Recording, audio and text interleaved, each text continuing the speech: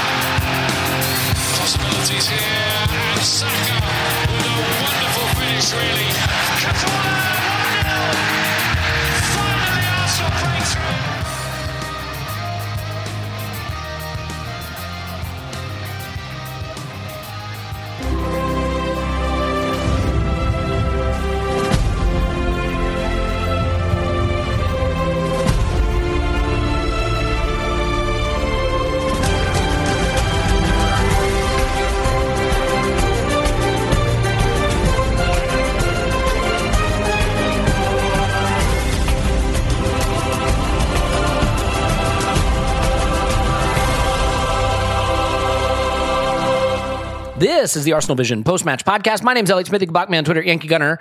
I think you recognize that music. We haven't heard it this season, but we've heard it in the recent past. That's right. It is the Europa League anthem. And I, for one, think it's a banger. I have always thought it is the better anthem. And I'm looking forward to hearing it again. And there will be time when the season is over to discuss progress, to discuss the things that we've gotten right. And it's going to be hard because in the moment, I think we are all feeling a bit of a loss. We're struggling through an emotionally challenging moment that is going to make it difficult to have objective conclusions on the season. So what I hope we can do is talk about what went wrong at Newcastle, what has gone wrong in the last few games, and how we find ourselves in the situation we are currently in, where Teemu Pukki is going to beat Spurs and we are still going to make it in the Champions League, obviously.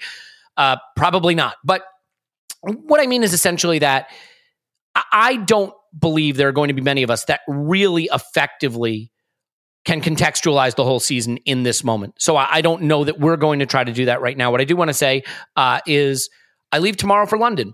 And I found myself last night, through the sadness, through the trauma of what we're experiencing, still feeling extremely excited to see people, to connect with people, to raise a glass with people, to celebrate the season that was, to celebrate our connection to Arsenal. And like, it is the case that whether the football is delivering you joy or sadness, it's the people that we get to meet and connect with and relate to and spend time with and share the experience with that makes it worthwhile, period. So I'm still really excited to see a lot of you on Saturday, really excited to be at the Emirates on Sunday. Nothing is going to dull or dent my enthusiasm for that, even if my current emotional state is melting face emoji. But that's okay. I think we're all there a little bit and we will get over it. But we got to do this. We got to drag ourselves through what happened at Newcastle. We got to drag ourselves through the position we find ourselves in now. And then maybe there'll be a little time when we have some distance to try to identify whether or not this season delivered the kind of progress we were hoping for. So here to do those difficult things with me now are Paul and Clive. Paul's on Twitter at Pause My Pants. Hello, Paul. Woohoo! Clive's on Twitter at ClivePFC. Hello, Clive. Hello. Yeah, you guys, I mean, look, I have to say I was so anxious before the game that I literally went to the Department of Motor Vehicles to get a new driver's license. Anything I could do to like not be thinking of the build up to the game. The game itself was agony. And in the wake of the game, it was just sadness and trauma and depression. And I'll level with you. I don't feel a lot better today, but the thing that I really feel very strongly is that this game was over essentially at kickoff. We never really got into the game. And Paul, I definitely think that there is a talent issue that we have been skirting around. That if you just, we've been saying for so long, haven't we? Like, if Arteta gets us to Champions League with El Neni and Cedric and Nuno Tavares and Nketiah, like, it'll be a miracle. Well, he didn't, because there's a reason the better squads win the leagues and the worst squads don't win the leagues. And the team we've been putting out on the pitch for the last several weeks is not one of the better squads in the league. It's not one of the top 4 squads in the league. And like, I'm going to say something people are going to hate, okay? When these things go wrong, we want someone to blame. We want culpability. And saying injuries isn't a satisfying answer, right? That's not enough blame. That's not enough culpability. But we are playing with less good players, and our performances have been less good. So while it's hugely disappointing, it's probably not that surprising. And so when this game kicked off, they showed us the players coming out of the tunnel. And there were some really terrified faces in that tunnel. And I think that fear transmitted. And I'm wondering if you think, to the extent that we can set aside tactics and talent for a minute, that the psychological aspect of this game was lost really the moment we walked on the pitch. Because to me, this looked like a scared team. So I'm having more and more trouble podcasting with you, Elliot, these days, because your takes are getting more and more reasonable. And that's I assure you, I can work on that. Just give me time. And I'm all set I haven't up had my coffee yet. As soon as I finish it, this is going to get crazy. I promise. It's just, I'm wired to come at you for your terrible take, and you come at me with things I mostly agree with. Like, I do think we were kind of beaten before we took the pitch. And I do think part of that was psychological, but part of that psychology, you can say that's a weak mindset, but it might also be somewhat grounded in reality. You look around the dressing room and you see a bunch of guys who are patched up. You know that they're not fit.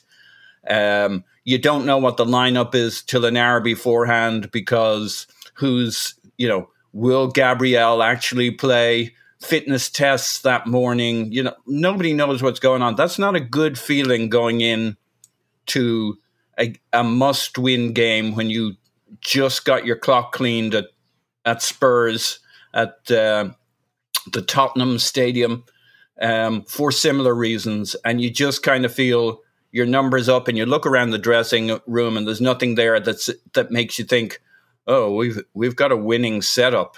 You're looking at these players as a player too, and the manager can get you fired up, and then you go out there and St. James's Park is rocking. This is the best. Yep. Mm-hmm. Yep. And look, Newcastle haven't been great all season, but that was that team. Then there was the team we faced last night, and you can say what you like, they were fucking good. And they may not have been brilliant, but their physical levels, their aggression, their on-itness, most of what they did came off in some form or other. So it was not this kind of mid-table battle against a team that knows they're supposed to be heading off to the beach that the football calendar would have suggested earlier. They were about as up for a game as you can be up for. And they were about, like, this was by far the best Newcastle that's been around for a decade.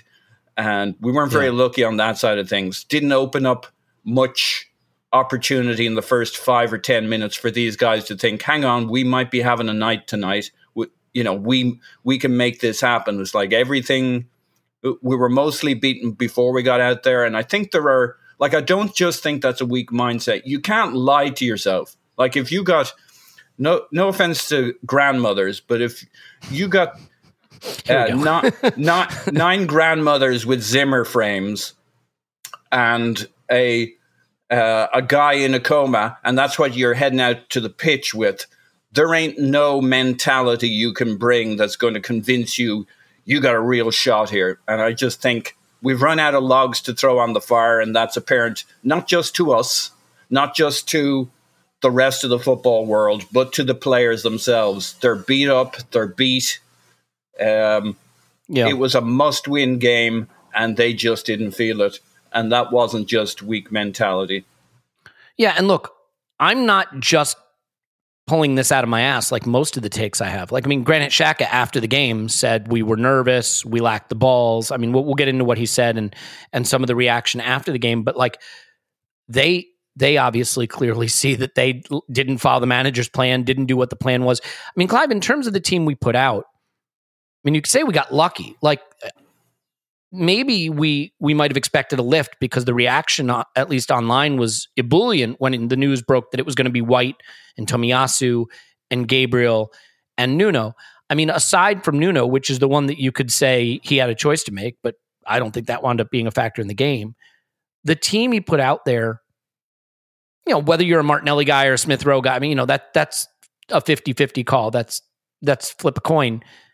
It was the right team. So we got the lift of having the team out there that we needed.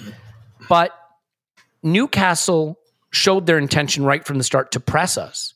And Newcastle is the team with the 19th most passes played in the Premier League. Now, I realize they're a very different team now than they were at certain parts, but even still, even with their improving form, that's not a team that has possession. That's not a team that completes a lot of passes. At one point, we had 33% possession. We couldn't play around their press. And so I'm curious how you look at the way the game started. And, you know, we had the players out there we would have wanted to, but they really weren't able to cope with the intensity of what Newcastle were trying to do. Yeah, so when we see teams in our mind, and I saw the team and I was buzzing when the team was named, given where we could have named and or what we could have named, sorry. So when we have a team... We were deciding whether it should be Shaq or El Neni at center back. Right? Yeah, exactly. That's what we were having in our mind. And, you know, I think, oh, this is it. You know, maybe the mood of the game is going to fall for us this time. And because we were sort of like, we were the villain of the piece at Spurs and never going to win that game. So here we are. We've got a nice team, good lineup of, you know, our second best back four, in my opinion. If Tierney was there, that would make the best back four. I'm thinking, yeah, we can push Nuno on. We can have El Neni drop in, Xhaka left 8, Odegaard right 8. We can pop it out to Saka, Eddie stretching them, Smith Rowe in the pocket, inside lane 4, Nuno buzzing outside him. This is it. Let me sit down. Let me get my beer out. It's going to be a great night, right? But what happens is sometimes the other team get the ball, and what they decided to do was take away our compactness, take away what makes us comfortable by stretching us out. And they kept clipping the ball to Saint-Maximin, clipping the ball to Wilson, clipping the ball to Almiron. And how many times on your screen do you see us sprinting back? They may have been offside on many of the occasions, but they were still making their intent really, really clear to get us into our half and then keep us there. And then, you know, they always say, you know, one of my phrases, sorry to bore the listener, but the other team tells you your weaknesses, right? The other team tells you about you. So once we're in our half, we have we got the same ability to play out? Well, it's their home game. They're going to get all aggressive around us and just say, sorry, ref, and smash us. And then, okay, so you can go around the press. Well, they really marked us to touchlines. Nuno and Saka really marked them tight. Smith Rowe's not ready, not invisible on the day. And so normally I have Martinelli exiting on that side. We missed him. In hindsight selection, I wanted Smith Rowe, by the way, so no drama there. And I was hoping that we could stretch them back because it was obvious to me they were looking to really push us into our half. And then we had decisions to make, to play through, go around or go over. And we decided to play through. That encouraged them. Crowd goes up.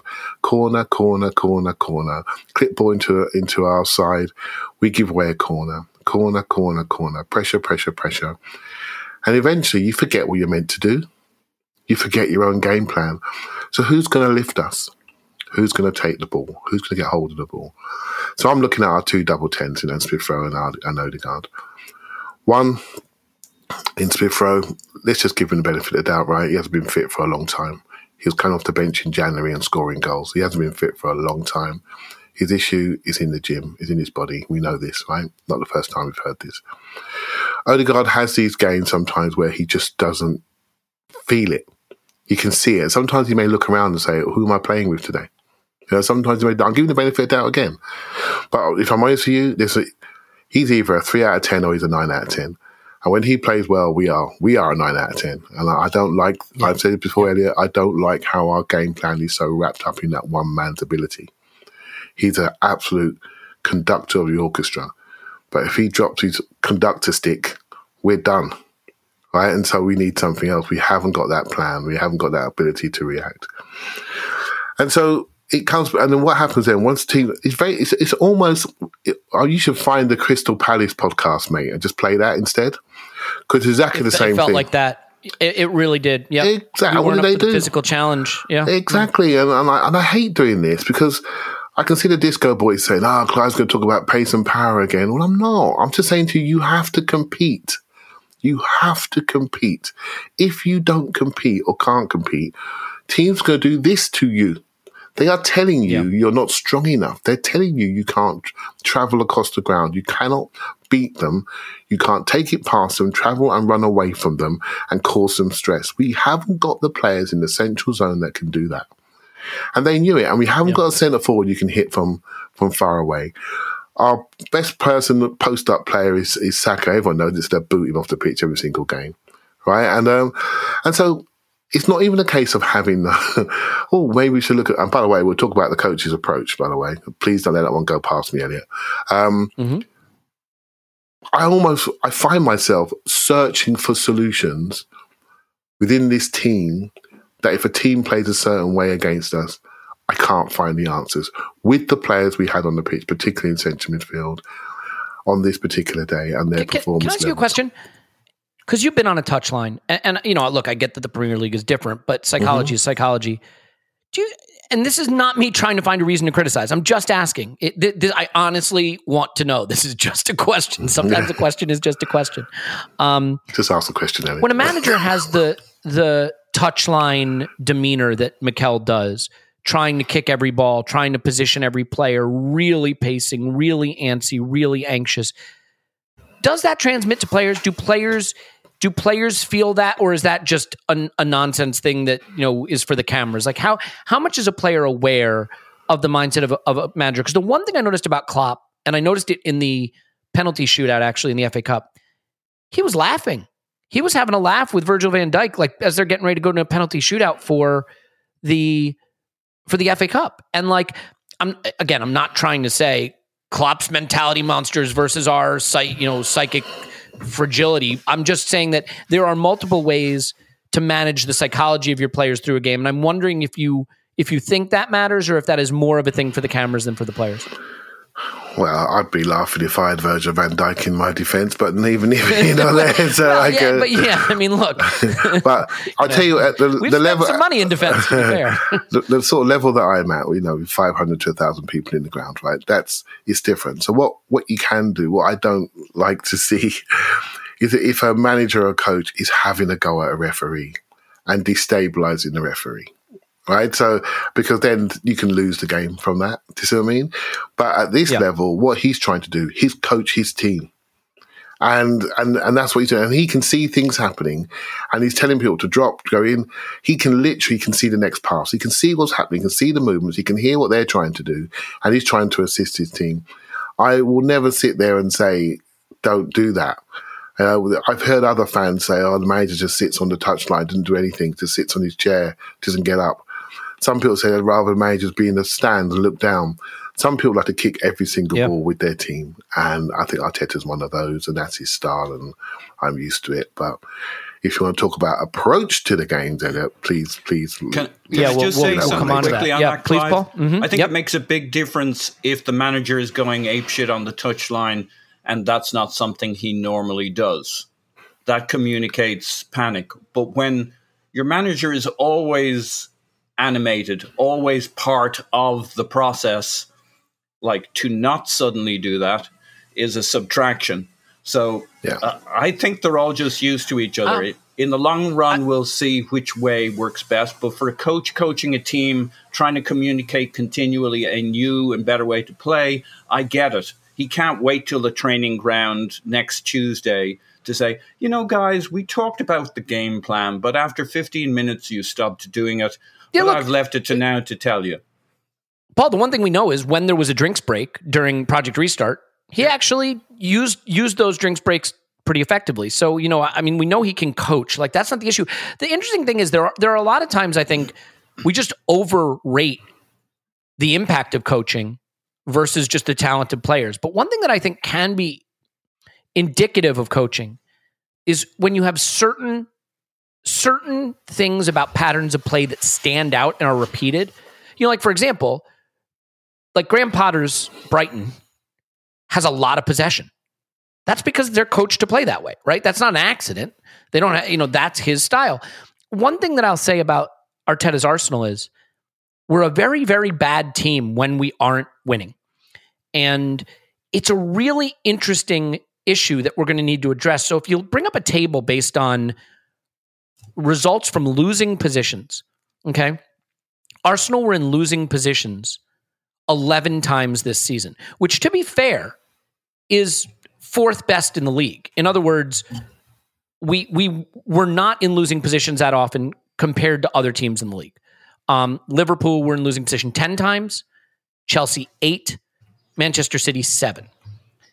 From those 11 losing positions, we had 1 win and 10 losses. We picked up 3 points.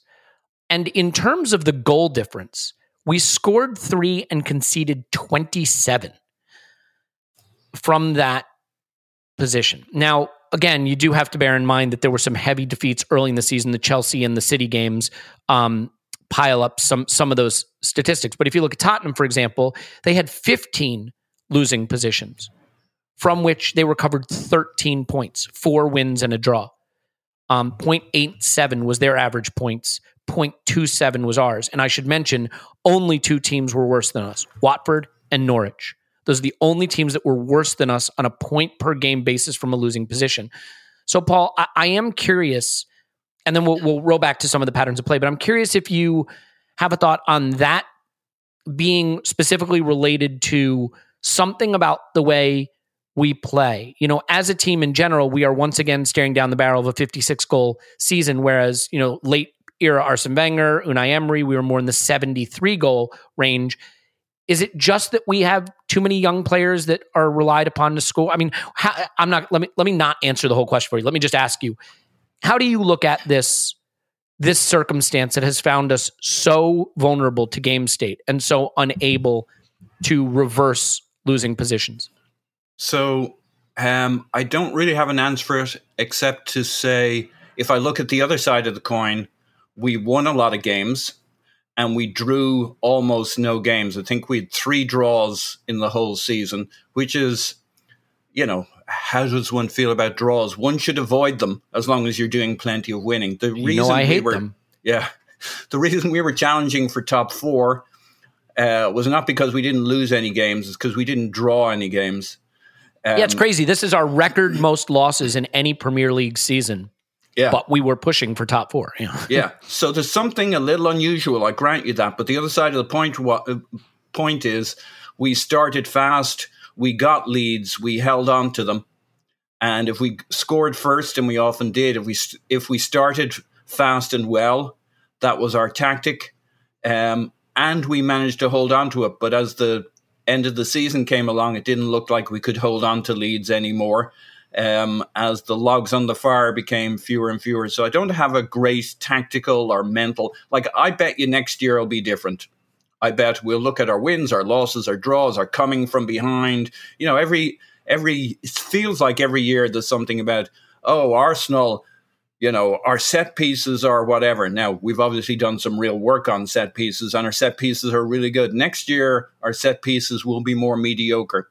Our coming from behind, you know, our away record at Arsenal was at record low levels this year. Our home record at Arsenal 2 seasons ago was at record low levels for whatever, a PL season, blah, blah, blah. And this year, our home record's really, really good. I don't see a tactical or a mental point to say this team can't come back from behind. I think we just have a a difference in performances. There are games when our football is there and we take it to them and we score the first goal and we do well, and games where we kind of don't really show up. And like, there is a mentality and a youth part to that, but I also think there's a depth. The fact that we, like, when a manager doesn't have options, we might have been excited about the lineup last night, but that's because these were literally the bodies that were wheeled out onto the pitch and were available, not because they were all raring to go and each guy was competing against somebody. It was Tierney against Nuno, and Nuno had got in ahead of him. It was Tomiyasu against somebody really good, and he'd got in ahead of him. Right, and around as we said, the only guy who got on the pitch based on form, you might say, is arguably Smith Rowe versus Martinelli. Now, you could argue whether that was really about form, but that was the one elective the manager had of two strong candidates for a position. That's not Liverpool's situation. That's not City's situation. It's not Chelsea's situation. It's not even Spurs' situation. Right, they're actually choosing the better of two fit, healthy, and in their terms, good players, and we're choosing the one who has a pulse at the moment. And those are the off games. The on games, we start fast, we do well. Think about this, though.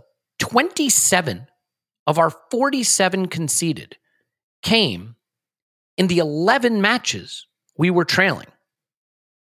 Yeah. 20 of our 47 goals conceded came in the other 26 games. I mean, it really seems to me that there is going to have to be a back to the drawing board approach to what we do from a trailing game state. I wonder how often those map to, we had Tomiyasu, we had White, Gabriel, and we had Tierney. And I bet there's a really good honestly, match. I don't. Can I tell you that no, I don't know that mapping, but I know that back four that we love in our minds only played together 10 times so far this season. Mm. That goes to show you, doesn't it, what the issue is? Yeah. Well, and the I mean, fall off is massive. Look, I said it at the top of the pod, and I'll say it again. Just saying injuries is not a satisfying answer because it doesn't create culpability. Now, maybe the culpability comes from the fact that we had injuries. Maybe you can look and say, why is Tomiyasu getting injured? Why is White not being able to finish the season? Why is Gabriel getting muscle injuries when we play once a week, when we have, a squad that maybe we haven't used in the right way or didn't? Look, those are all outside issues. My point is, if you said to me, what's the number one reason we're not going to be top four? My number one reason is injuries. That's unsatisfying. So then we go down the list and we start talking about January, and we start talking about strikers and the Aubameyang situation, and we go down the list and we start talking about, midfielders we don't have, or whatever the case may be, or should we have given Tierney a second contract because he's a crock, and all the other things that we can lump into the explanation bucket when really the number one explanation is injuries. But Clive, in this game, the thing that struck me, we have seen games like this. You talked about the Palace game. I think it's a great example. Brighton, the first Brighton game, the first Palace game. We took the lead in the first Palace game and then proceeded to not be able to string 3 passes together. Ben White in the first half completed 7 of 13 passes. 7 of 13. Aaron Ramsdale in this game completed 13 of 34 passes. And I know we see it differently and where the culpability is. I want to get your thoughts on the culpability of this, but I do believe that Newcastle gave us a gift in a way. We're a team struggling for goals. And we actually have the most counterattacking goals in the Premier League this season. And Newcastle said, we're just going to press the crap out of you. And the one thing that a press gives you is an opportunity, if you can play through it, to get easier chances to score. Now, saying if you can play through it is the whole ball of wax. But we didn't try. I don't mind if you try to play through Liverpool's press and can't get around it. I don't mind if you try. We didn't try. And I think we've seen acutely in this game the absence of Thomas Partey, because we couldn't play around the press. When a El Neni got the ball, or a Xhaka got the ball, or a Ben White, or a Gabriel, or even a Ramsdale, under the slightest bit of pressure, they launched it. And Ramsdale had the kick that went off Almiron that almost went in his own net. He flapped at the cross that went through his hands. He had another pass that he tried to make, one of his little faded up the midfield passes where he slipped and he looked pretty annoyed. That was early on, but I thought his confidence started to go. And how many times did he have the ball at his feet and the players were all around him for the short goal kick to play short? And he waved them forward. Nope, I'm going to go long. I don't believe that was the plan. I think that was a reaction to the pressure and the stress we were under. To me, Clive, the whole story of this game, beyond the physicality or the players are fatigued or the mental side of it, was an inability to play through the Newcastle press. And I'm wondering if you want to focus on specific reasons why we couldn't do that. Because when I saw them pressing, there was a part of me that was like, this is perfect. We'll play right through it and we'll get some easy chances. And that never really happened. Who's gonna play right through it? Well, to be fair, I'm an idiot. You're right. Who is going to play through it? But we certainly didn't. We didn't. Yeah, we never did. Who's going to play right through it? Well, I sometimes think people forget the team that we support and we're watching. Right, so is that an option? Can we do that? It's why I choose that option. It's why 3 months ago people were saying there's one player you don't want to lose from this system. Who would it be? Right, and then you forget that, and then when he's not there, we say, "Well, why are we not playing through?" I'm thinking, flipping. I know why we're not playing through. Why would you play through? Do you think we got come dancing feet in centre midfield? Go dance away from people? I don't think so. Right, so no. So I would definitely look up and see where their positions are and think, I'm sorry, it's not going in there.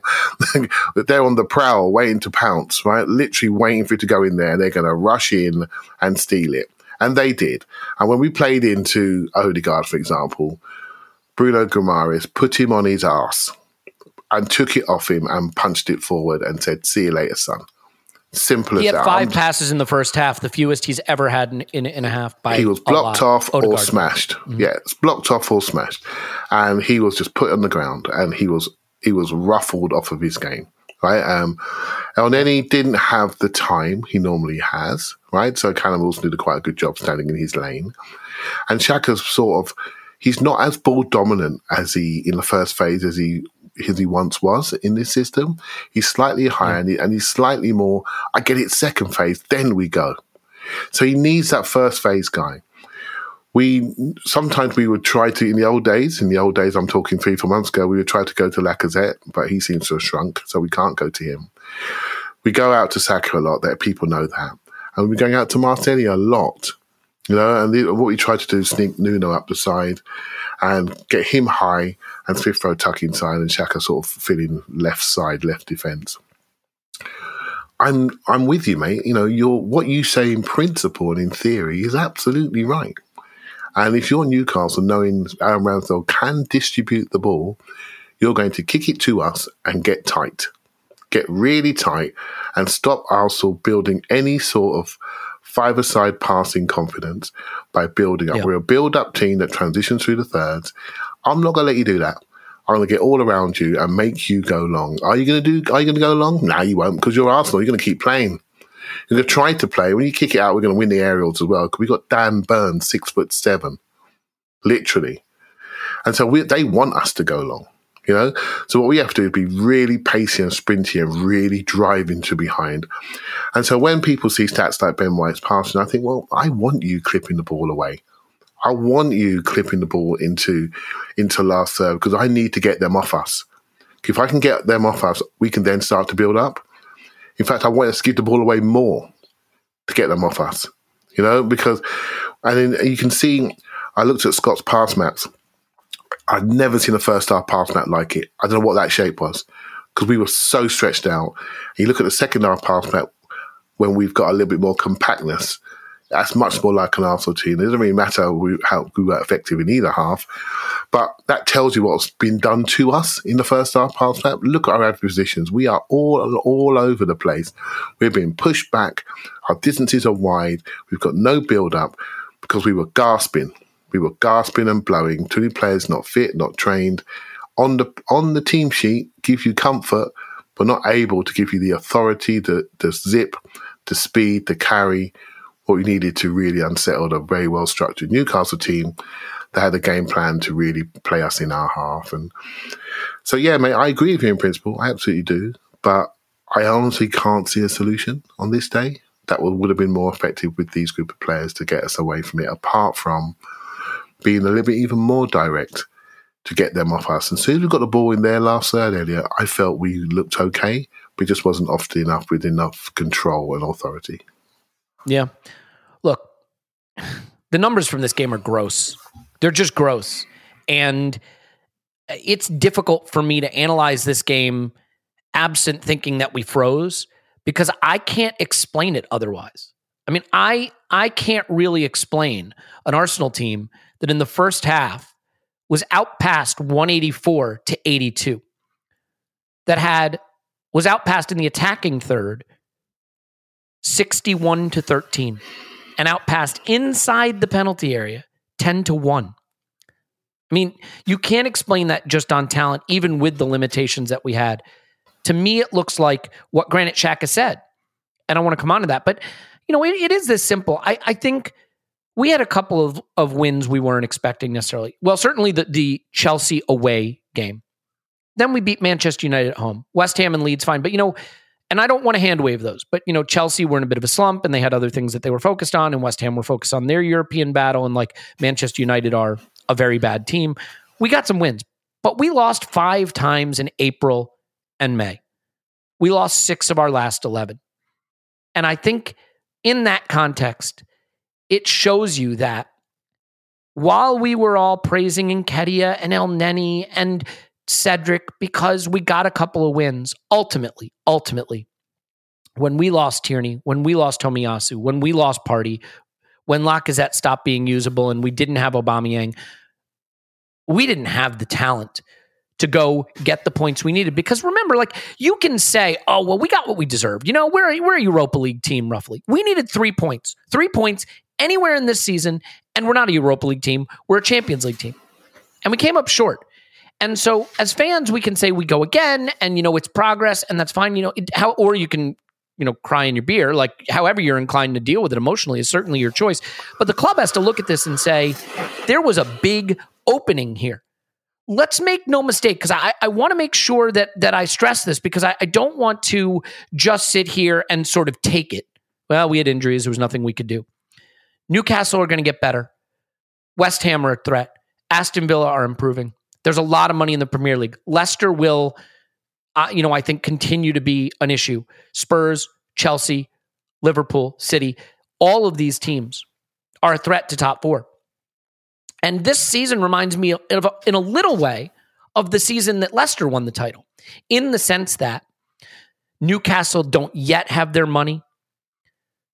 Some teams that might have pushed us for top 4 had European commitments that hurt them.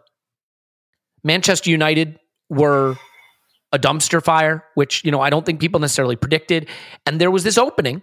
Spurs started the season really poorly under a terrible manager. And until Conte came in, they had to basically make up a deficit. Remember, after match day 27, we had a 7-point lead on Spurs with a game in hand. I just think that I'm not totally willing to just shrug and say, hey, it's progress. This is better than any of us predicted at the start of the season, because this season presented us an opportunity to get somewhere we didn't think we could get. And I actually think next season looks potentially harder. And oh, by the way, there's a freaking World Cup right in the middle of it, which is going to throw the whole thing into disarray. So who the heck knows what that's going to mean for us.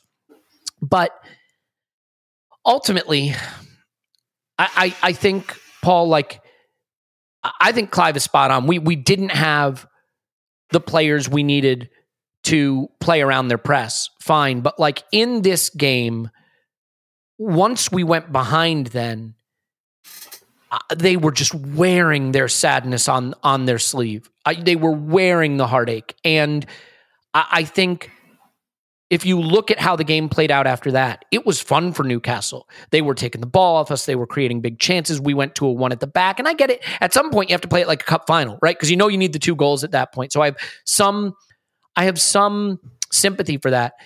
But do you feel after we got behind, we really saw the extent to which this squad has not been managed to all play a role? Because Pepe came on and had, let's just say it, I'm out of here kind of performance. Lacazette wasn't able to add anything.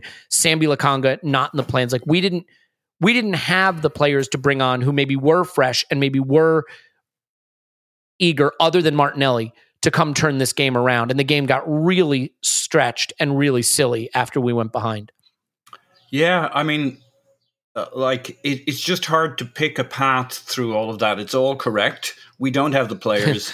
Well, because it was a rambling mess. Let's be clear. I covered many, many topics over a span of many minutes with no particularly clear point. Sure. I think I've spotted a clearing in the woods, though. Go for that, please. Yeah. I think it was what it was, which, as you say, is unsatisfying, but not necessarily incorrect. The one thing we could have done differently was our subs. And I think it could have made a difference, because there was a period of time there where it did feel like we were potentially getting back into it.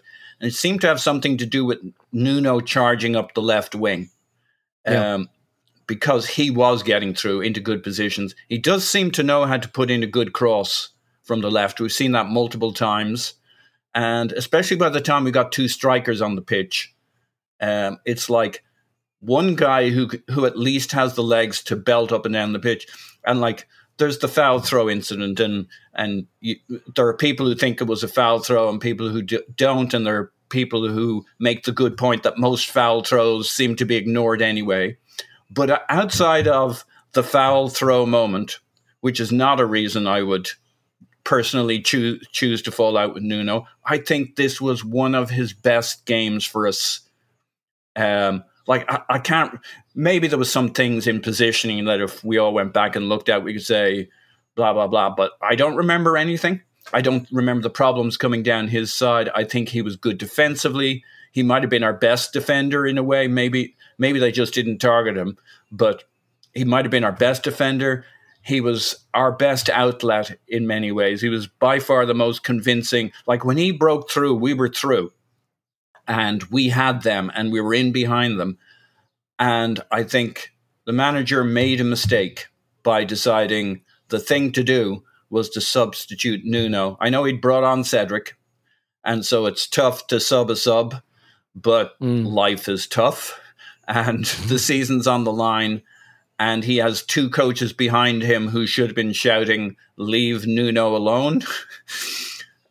Leave him on the pitch. We ended up having Martinelli trying to be a wing-back and full-back, and then we ended up having Saka as a wing-back and full-back. So it was not a progressive move. In many ways, it was a regressive move. It didn't make us more attacking, even on paper. Ironically, Cedric played potentially a significant role in their goal. I'm sure better minds than I can pick through it. I understand why he jumped out to the guy. He jumped out and left El Neni covering the guy going down the other wing. To my eye, I understand why he did it, but it also leaves a huge hole behind him for them to run into with much faster players than El Neni. And Clive has thoughts on Cedric. I will just let the listener know that Clive will momentarily be giving his thoughts. I'll wrap up Cedric my Suarez. side of it to say that we did have some choices to make, and I think in hindsight, or even like in present sight, right at that time, I'm like, no, do not, whatever you do. Oh, Jesus, the board's gone up. He's taking off Nuno. Like, I was just like, don't take off Nuno. Yeah, there you go. I mean, this is the thing, right? Maybe you go to wingbacks instead. Maybe you say we're not playing around the press, so we'll try to play up the wing and behind. We've got pacey guys, and in Saka and Martinelli or whatever the case may be. I don't know. I don't think we had answers. I have a thought, but let's do this. Let's get your thought on that part of it, maybe the Cedric part of it as well, Clive, and then I will tell you about some things that can improve your life in this trying moment. Yeah, well, where do I start, right? Where do I start? I think when he took Nuno off, that told me it wasn't about how Nuno was playing. It was a planned substitution, because someone needs to be watching the game, and so I don't get that one at all. We have to stretch him, and he's the fastest player in the team, so what are we doing there? On Cedric, the way he defends, I said this last night, so for the patrons, you're hearing this again, I'll be a lot more polite than I was last night. But for me, Cedric leaves his hole far too quickly, far too early, with no aggression, no thought, doesn't want to be there. He's either too high or he's too low. He's I've said it before, but he's always on the edge of my TV screen. There was a Spurs player called Michael Dawson who used to be like this. Whenever he used to score goals against them, he was always just coming into the TV screen a little bit late. Now that's what Cedric is doing. So somebody on that first goal, he wasn't even in the screen. And when I see that, I just think you're just causing problems. You're causing everybody else to shift over because you're just dancing around up there. So I thought he was extremely culpable for Rob Holding's game against Spurs. The only caveat I'll give him is, what's that instruction to push up on the wing back? Well, the wing back wasn't the problem. So you're taught to defender. If someone's far away from your goal, you stay connected as a back four. You leave them in their half. He dances out, leaves Holding in the lights against Son, right? And we all know what happened there. We end up being embarrassed on their manner, right? So that bothered me. And then a game later, he's dropped. Whew, thank goodness for that. Let's go. He comes on. As soon as he comes on, he starts dancing up the pitch. What are we doing? What are we doing? It's just, was he not watching the game from the sideline? Was he not watching what they were doing on that right back slot? As soon as you come on, I've got to defend this slot with my life. I can't dance up and go pressing on the people who are causing no danger. I haven't got the ball. And if you do go up on people, what you do is you block the line. You get really tight. You block the line. You get really physical. You don't just jog up there and then say, cheers, after you. And then you leave everyone else to react behind you. I mean, he's not for me, mate. He's not for me. He doesn't offer enough attacking ability. And what we spoke about last night, and something that's in my head, I don't want to go too heavy on it because I tried to be supportive of players while the transfer window's shut. You know what I mean? Mm-hmm. But the issue I have is between the approach to players who are trusted and who are not trusted. It's okay to whip up certain people off the pitch really quickly, even though they're progressing, getting better. Yet you leave people on the pitch who have not delivered for you over a consistent period of time, and you give them responsibility and authority over our set pieces, corners, etc., etc. And he's never where I want him to be. Right, so I ask myself a question. Okay, we all, the three of us, we know each other a long time now, and we don't agree on every single player. So manager doesn't rate player as much as I rate player. Shock. It's going to happen. It's going to happen again and again and again and again. But I do feel we mustn't overtrust certain players and overplay them, and then not trust others. And then when you need to tap on the shoulder when you're 1-0 down, away from home, your Champions League game, you bring on Pepe, I know exactly what I would do. I would say, I'll give it my best, boss. But yeah, I mean, you haven't really spoke to me for the last 3 months. Do you see what I mean? And that's not letting him off the hook because his performance was disgraceful. But it's obvious he's not on the bus, right? And he's not been allowed to be on the bus, etc. We can decide. You can decide what your scenario is. But so, yeah, instability of that right-hand side once Tomiyasu went off. And by the way, Tomiyasu wasn't fit. I watched the game again this morning in the first half, and he could barely run in that first half. I'm surprised he lasted as long as he actually did, because no one's beaten him on the outside, and he got beaten about 3 or 4 times, right? So it's not a day for conclusion on certain players, because we know they'll come back better. But I do think there's a discussion to be had about players who are trusted and players who are not trusted, and the gap between that. And that potentially has made the squad smaller than what it actually was. But we've had that discussion before, haven't we, Elliot? And it's not a massive one today, but it's something that's in the back of my mind, really, particularly around Cedric. It's a massive one coming. And the only reason I say that is because look, someone asked me in a WhatsApp chat, like, how do I feel about Arteta? And I said, as a coach, I think he's brilliant. I really, really do. And I like what he says to us, to the fans. I like the way he speaks. Let's be clear. I feel more connected and close to Arsenal this season than I have in a while. Now, I can't really decide if some of that is just that, like, the Emery era involved a lot of players, a lot of people at the club that were people I couldn't get behind, whether it was, Raul at the top of the pyramid or some of the aging players that we needed to move on. And then there was the COVID era and there were no fans there, and that felt like a very hollow experience. And this season with the fans back, and I got to be there, which meant something to me, and the young players that I love, there's a connection. But that person also asked me what are my doubts or concerns about Arteta, and I will say this. Your priority always has to be winning. That has to be the priority. It and I get that culture matters. And one of the ways that you win is you get a lot of people, you try to collect a group of people that are on the same page, that are rowing in the same direction. That's important. But you cannot go for that to the exclusion of talent. And all I'm saying here is we have shed some talent in this squad that I don't know that we replaced or had a plan to replace. And we've done it in the name of harmony or in the name of culture.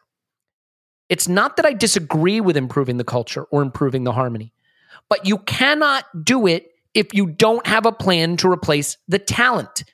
And I will crib now from Andrew, from Arseblog's post.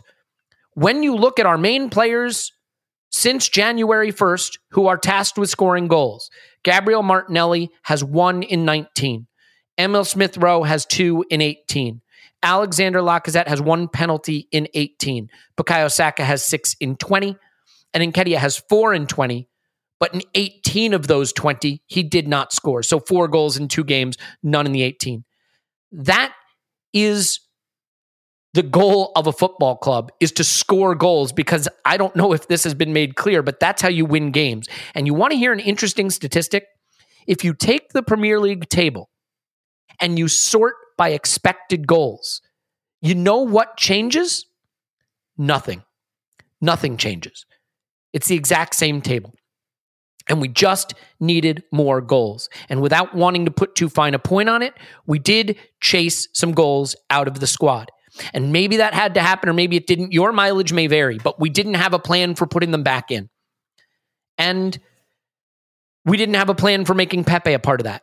Now, maybe Pepe couldn't have done it, but you had Aubameyang leave, and you had Pepe become really a non-factor in the squad, and you wind up with the stats I just read to you about who's scoring goals. And to be honest, it's not fair to 20-year-old Saka or 20-year-old Martinelli or 21-year-old Smith-Rowe, or even 22-year-old Nketiah, who all along the way you've said, I'm not willing to use you, I'm not going to keep you, I'm not going to, you're not part of my future, whatever the case is.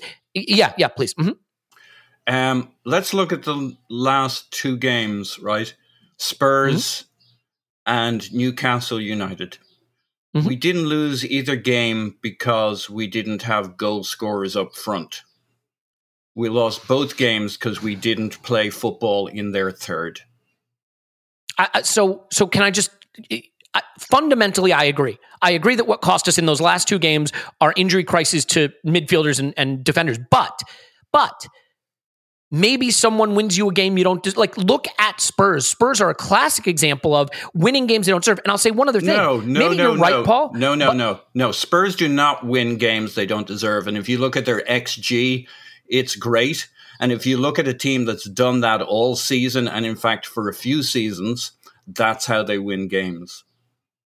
Right. Can I just summarize? Let me just make one super quick point, and then I'll turn it over to you, which is simply this. Paul, I agree with you fundamentally about the last 2, but like maybe we win the Southampton game if we have more firepower. Or maybe we come back and win that Brighton game, which I think was winnable if we have more firepower. Or maybe, you know what? So like, or maybe we play better. I don't look. The problem with when generally how we won was playing good football, and when we didn't play good football, we didn't play in their third. And yeah, it would be nice if Son would run in there and score a goal you didn't have coming. I see that, but actually, our fundamental problem, the reason we didn't make top 4 in the end, was we didn't have enough players that played the good football. That meant we were competitive. I mean, we just weren't competitive against Spurs. We just weren't competitive against Newcastle. We just weren't competitive against Crystal Palace. We just weren't competitive against, we were starting to become competitive against Brighton. We were fairly competitive against Southampton, but we should have bashed them. Like, we just didn't have our football on, and we didn't have enough players around the pitch to play in the final third. Would I have loved a better attacker? Yeah. Aubameyang wasn't scoring when he was at the club, so what's the fucking point? Well, so just to be clear, right? Whenever you try to start to explain what would have happened differently if other things had happened, you are always able to craft the narrative you want because no one can prove you right or wrong, right? So I could say, well, once we developed a system that was working better, Aubameyang in there, because like Nketiah has been playing kind of like Aubameyang would have, but he's a little... Look, my point is, you go down a murky road intellectually when you start saying, here's what would have been different if we did these other things. What we can agree on is we put a lot of pressure on the backs of young players to get us all the goals. And, that is something we'll be looking at. Clive, you want to weigh in on this? Part of that pressure was not having enough players to play the good football, to put them into the positions to score goals, which they had been doing when we were playing good football. Clive?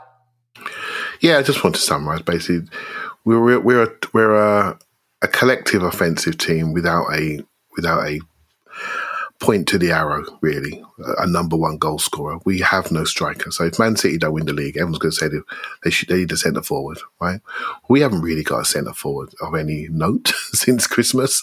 And we've been making do with having midfielders score, defenders score, and be a bit more of a collective thing.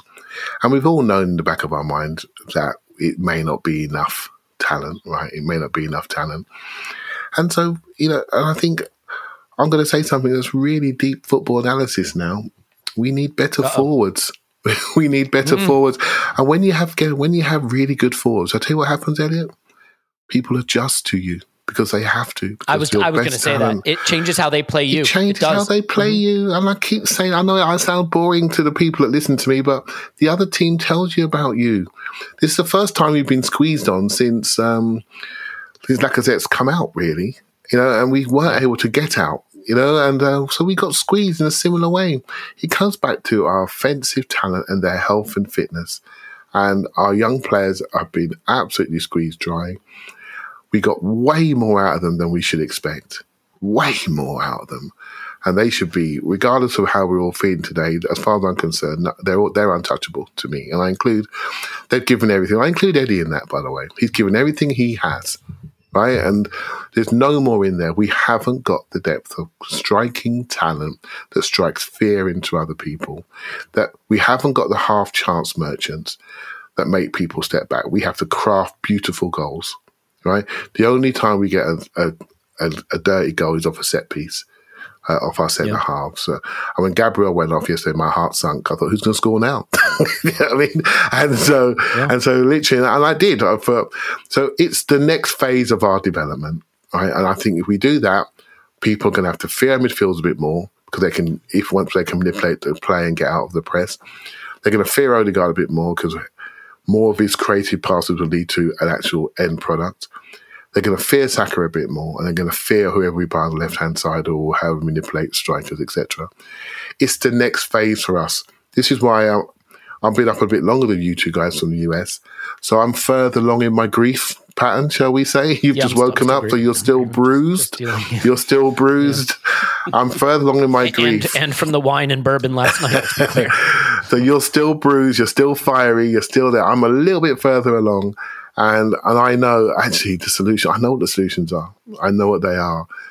And they're not within the squad at the moment. And we just need to keep doing what we started to do last summer, what we did a bit of in reverse in January. We must continue the rebuild without any favour, no nice guy contracts, continue the rebuild, get the people out that are not going to remember these games, remember the ceiling, and then do the business. Remove the players you need to remove and continue to rebuild. Otherwise, you're going to get judged in a slightly different way if you haven't seen what we've all seen. Clive is further along and happier than us is that he's already doing his retail therapy in his head. He's out there shopping for new players. I am. The transfer window. Fixes everything. I have been on the videos today. I think, okay, let's sort this shit out, shall we? Let's sort this stuff out. And I've got my head, I'm well down the path of solutions. I'm well down the path of how to rebuild the midfield and our striker platform, because that's the only way I know how, right? To get this in my mind, continuously improve and think about how we can make players better, reposition them, develop them, mesh them. That's the only way I know how to get through the pain that everyone's going through at the moment. The way I would change the transfer market, though, is that there's so many busts in the transfer market, and that is such a danger. And I think you should only have to pay for players if they deliver what you were expecting. Here we go. Because that's how Indeed does it. Indeed has instant match. Have you heard about this? If you don't have the right talent, you can't secure the success you need. We've seen that firsthand. Indeed is a fast, simple way to make sure you're getting the best talent. It's the only hiring partner where you can attract interview, and hire all in one place. The only job site where you're guaranteed to find quality applications that meet your must-have requirements, or else you don't pay. Instead of spending hours on multiple job sites, you need one powerful hiring partner that can help you do it all. And with Instant Match, as soon as you sponsor a post, you get a short list of quality candidates with resumes on Indeed that match your job description, and you invite them to apply. So they're like, oh, this company wants me. That's great. And you want them. Plus, you only pay for quality applications that meet your must-have requirements. One of the things I love about Indeed is that you are able to create a stronger connection to the talent you're attracting, and you know you're going to pay when the service does what it says it's going to do. According to Talent Nest, Indeed delivers 4 times more hires than all other job sites combined. Start hiring right now with a $75 sponsored job credit to upgrade your job post at Indeed.com/BlueWire. Offer valid for a limited time. Go to Indeed.com/BlueWire to claim your $75 job credit. Offer valid for a limited time. Indeed.com/BlueWire. Terms and conditions apply. You need to hire. You need Indeed. Now, that's for your business, but what about for yourself? Just want to tell you quickly about AG1 from Athletic Greens. I'm using it. I love it. It is the best supplement /vitamin /adaptogen /probiotic I've ever taken. I have a cabinet in my house that had one whole shelf. It was just stuff I take to try to feel better, because today's my birthday and I'm turning years old. And at that age, gut health, energy, mental acuity, just physical well-being are things you start to worry about or see declining. And so I was taking everything, but now I'm not, because all I'm doing is one scoop of AG1 and I'm getting 75 high-quality vitamins, minerals, whole food sourced superfoods, probiotics, and adaptogens. I'm getting energy, focus. It is an anti-aging benefit, which again, at the age I am now, which is that's important. Helps your immune system. So, when flu season rolls around, if there's ever a global pandemic, I wouldn't imagine that would ever happen, but something you might want to consider. So I take it in the morning. It tastes great. It gives me that boost. A couple of things to know, because I know people, whenever they are looking at taking something like this, well, I have a particular lifestyle need. Keto, paleo, vegan, dairy-free, gluten-free, no problem. Works with all of those. Supports better sleep and recovery, mental clarity and alertness. Okay? Costs less than $3 a day, so cheaper than a fancy coffee and certainly better for you. Over 7,000 5-star reviews, which is fantastic. And also a philanthropic company. For every purchase, they donate to organizations helping to get nutritious foods to kids, including No Kid Hungry. So in 2020, for example, they donated over 1.2 million meals to kids. To make it easy, Athletic Greens is going to give you a free 1-year supply of immune-supporting vitamin D and 5 free travel packs, so I can take it with me when I go over to London tomorrow, with your first purchase. All you have to do is visit athleticgreens.com/vision. Again, that is athleticgreens.com/vision to take ownership over your health and pick up the ultimate daily nutritional insurance. Go to athleticgreens.com/vision. Do it now. Clive, is that enough of that? Indeed.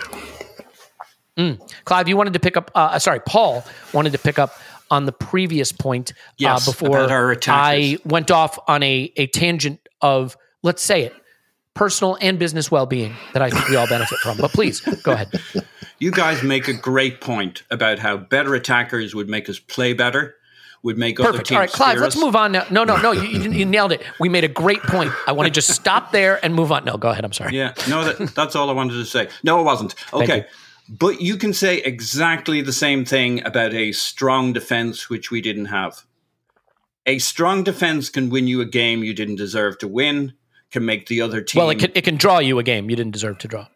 No, it can win you a game. The goal you need to win. No, it can win you a game. You might have been drawing, and then you score a game later on, a goal later on when you shouldn't have been in that game. A strong defense is a platform for a team who builds out from... Like, you can make that argument absolutely about having... the players, the depth in the team from the back, building from the back as we do, having a platform, giving the team confidence. You can make the same argument about our midfield, and our midfield options have been lacking. So, I agree. I would love to have a top-level forward, and he would have made us better, and he might have been the reason we got our 3 points.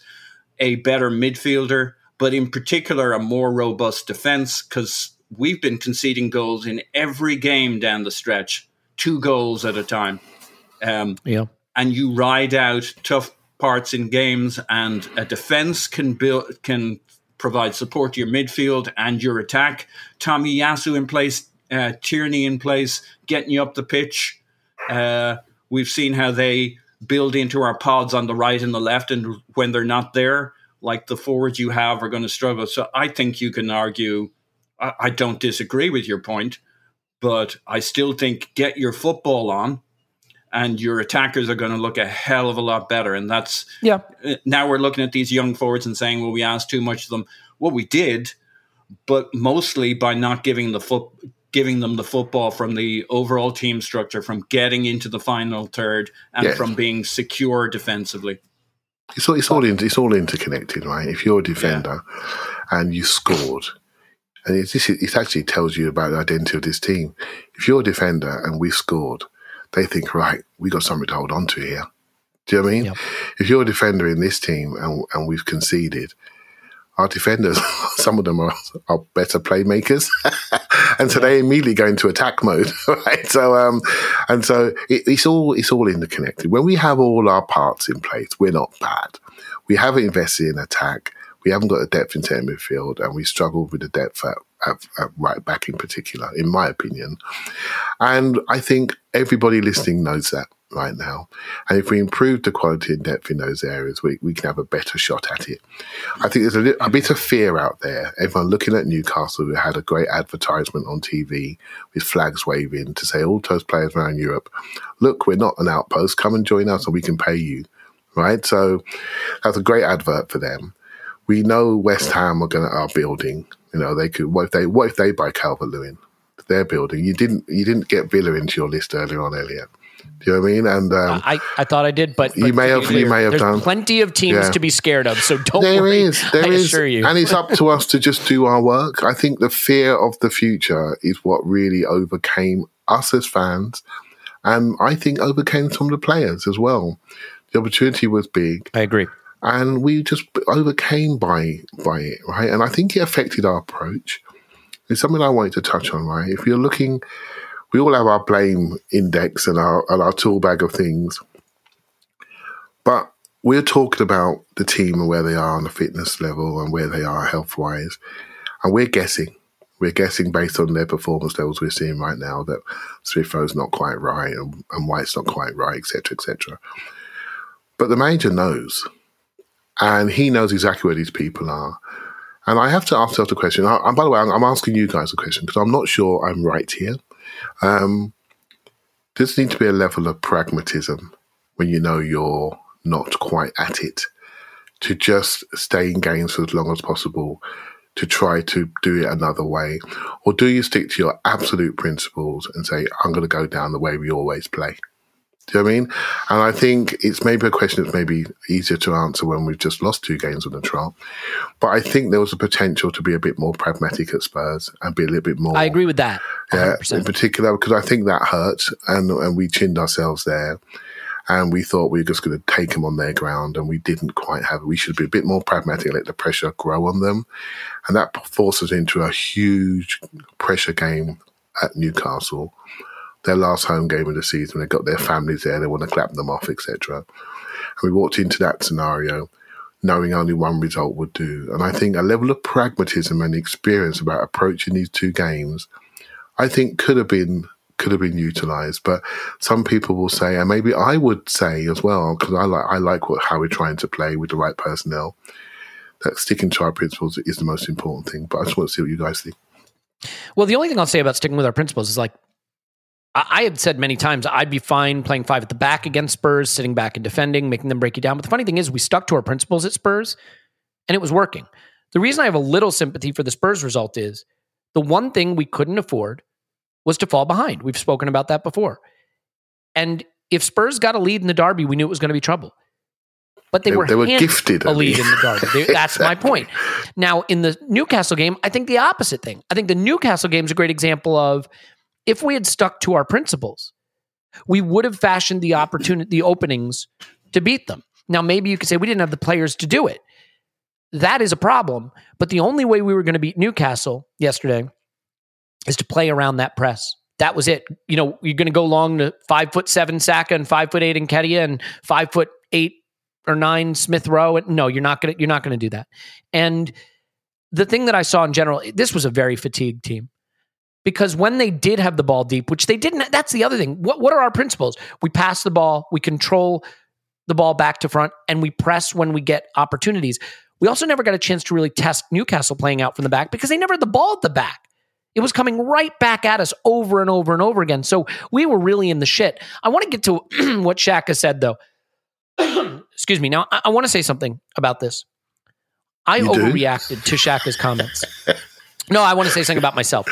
So if you listen to the instant reaction over on Patreon, or if you follow my Twitter feed, I overreacted to this.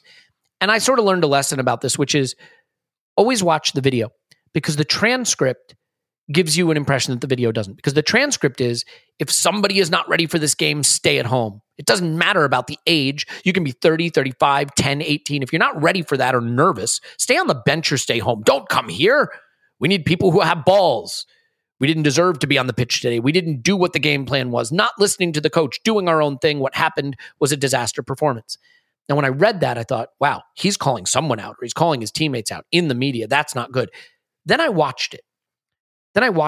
And you see the question, right? And the question is, it seemed like you guys were nervous and you were just a little bit scared. And is that true? Were you scared? Were you nervous? You know, let him down the primrose path. And he says, well, if somebody's not ready for this game, stay at home. It doesn't. And you see what he's saying, and it's frustration at, if that's the case, then that's not acceptable, right?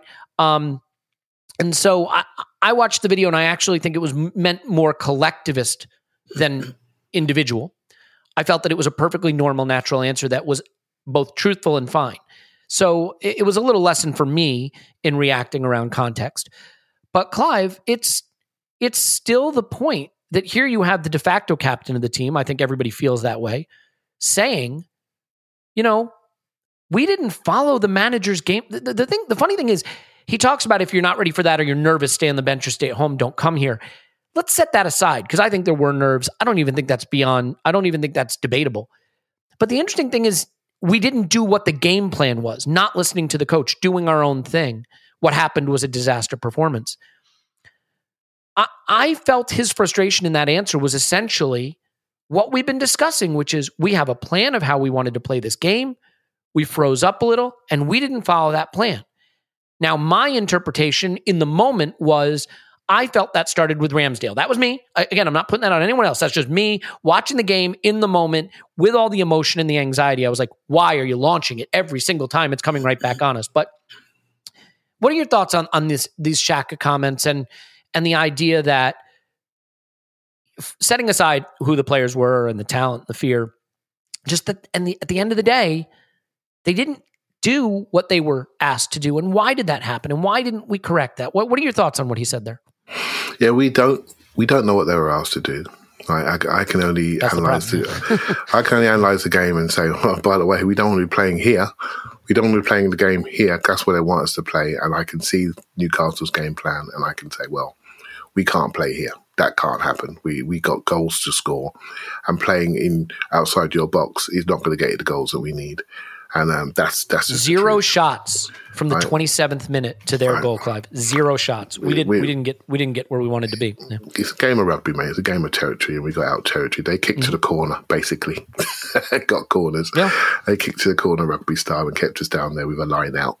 Right? So I'm not sure what the game plan is. Elliot, you could say, you know what? I think we should be playing. Sure, I blame this person. I blame that person. I can't argue with you, and I will not. But I do think it's interesting that there were things that obviously the players were told to do and they didn't execute, whatever that was. But I can only talk about the fundamentals of the game and the ability to win duels, the ability to win second balls, first balls, aerial balls. We lost all of those things. So no matter what we all say and feel, we get encouraged when we take the ball off people and run past them and break their plan and break their system. They were as tight as a drum in the first half, Newcastle's distances compared to ours. We did not challenge them. We did not win anything. We did not unsell them. And so I can't tell you how we were meant to play Elliot, because we were playing our scraps. In fact, the fact we had such a high shot count tells me exactly what Newcastle are, which was the 14th team in the league. They were still holy. They played their best game of the season against us, their last home game of the season, when the crowd was up for it live on TV. And we still had shots, but we didn't have the ability to execute. We didn't have the quality to execute. But it is a slightly worrying statement. And I'm glad that you sort of, not say retracted, because who cares, right? We say many things on here. But I did post a video for that same reason, Elliot, that I think the quotes look so different to the video itself. And I think it just opens up some previous divisions that are out there regarding Granit Xhaka, who is our player of the month, by the way, and voted by the fans, and we all loved him after Manchester United. So it's a difficult one to assess, but there's obviously some instructions. He was our best player yesterday, I thought, too, by the way. I mean, not that there's very, very, I mean, it's him or Saka, like slim pickings, period. But there was a few, in my opinion, that I think showed things that we can hang on to for next season. And these are the days to really look at people, right? And say, yeah, when it was all going off at Newcastle, where were you? Did you show? Can I trust you? And these are the days that you really have a look at people. Don't look at their last pass, look at their attitude and approach to the game. You know, in a game where we didn't pass it, don't look at their pass numbers. Look at their attitude and approach to the game and were they up for it? And a few people went missing and a few people stood up and tried their best, and I remember who they are. Paul? Yeah, so I think we've really unreasonable expectations, not you, me, and Clive, the rest of them, the world, on what a player is supposed to say. Nothing endears you to the listener like criticizing them. Fuck them. It's on the mug. That's the best line ever. Your season has just collapsed, right? Your hopes, your dreams. You think we were gutted? Imagine how the players feel. You're in the dressing room. You saw it at full time. You saw it.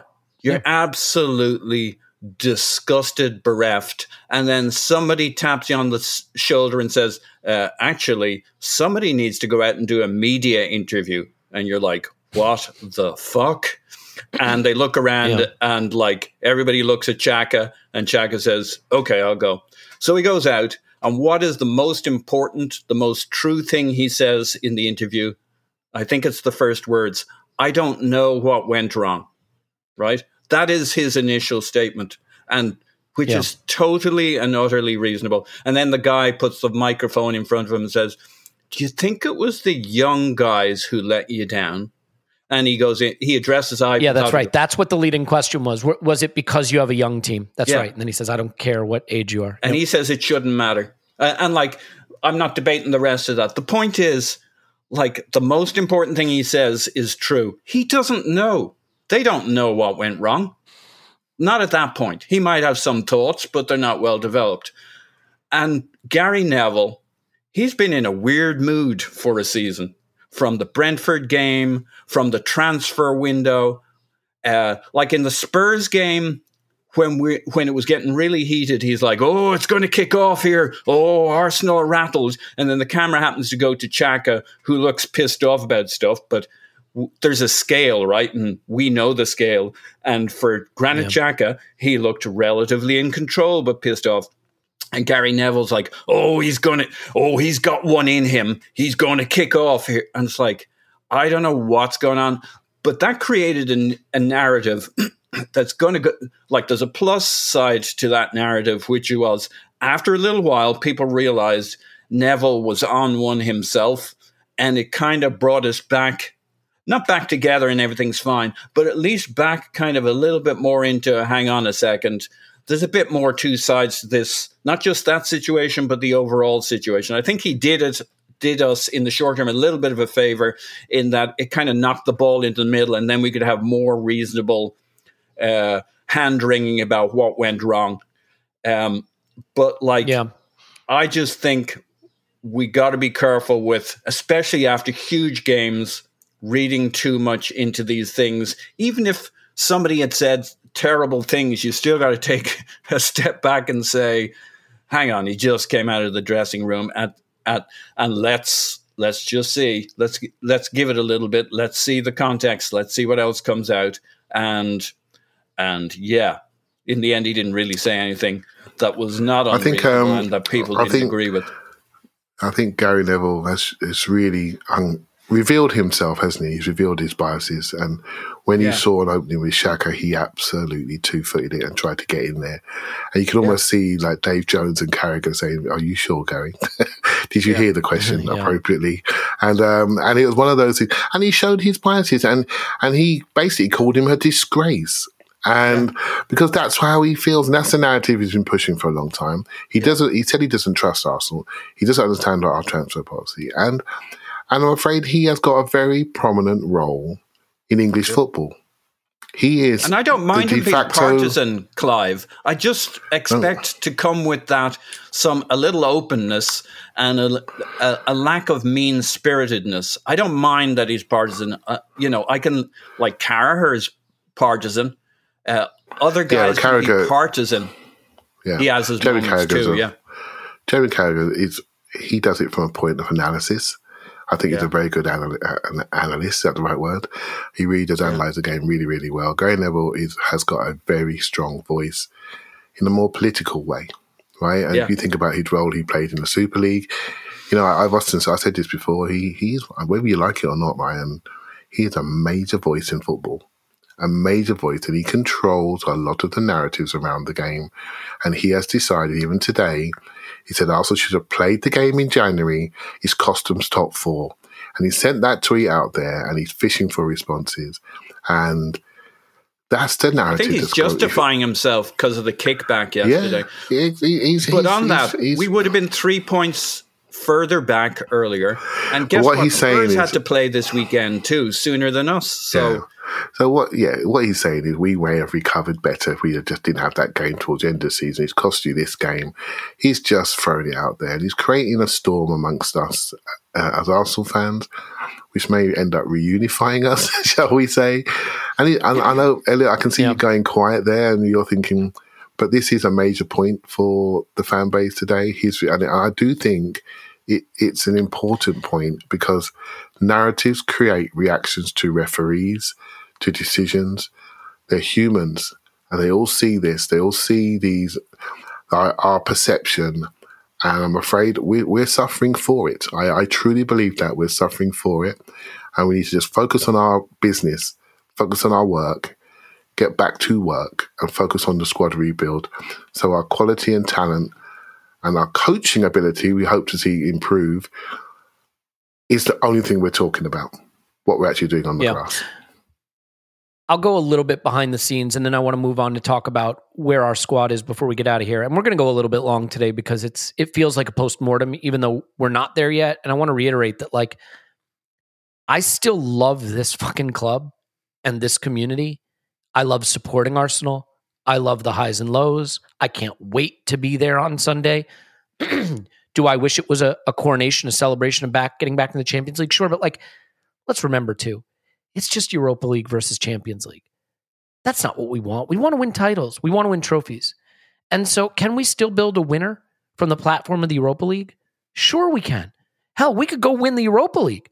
Like, the funny thing is, once we get over the frustration of this, and it's going to take a while, the irony is we give ourselves 2 paths next season to achieving something because we are going to just be in the semifinal of the Europa League.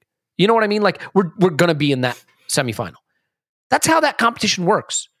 Other than the season we went out to Olympiacos in the COVID, in the COVID stoppage, we've been in the Europa League, 3 times? And we've made 2 semifinals and a final, other than the Europa League one. I mean, the Olympiacos one. So we're going to be there. But I want to go behind the scenes to a point that you guys are talking about on Gary Neville.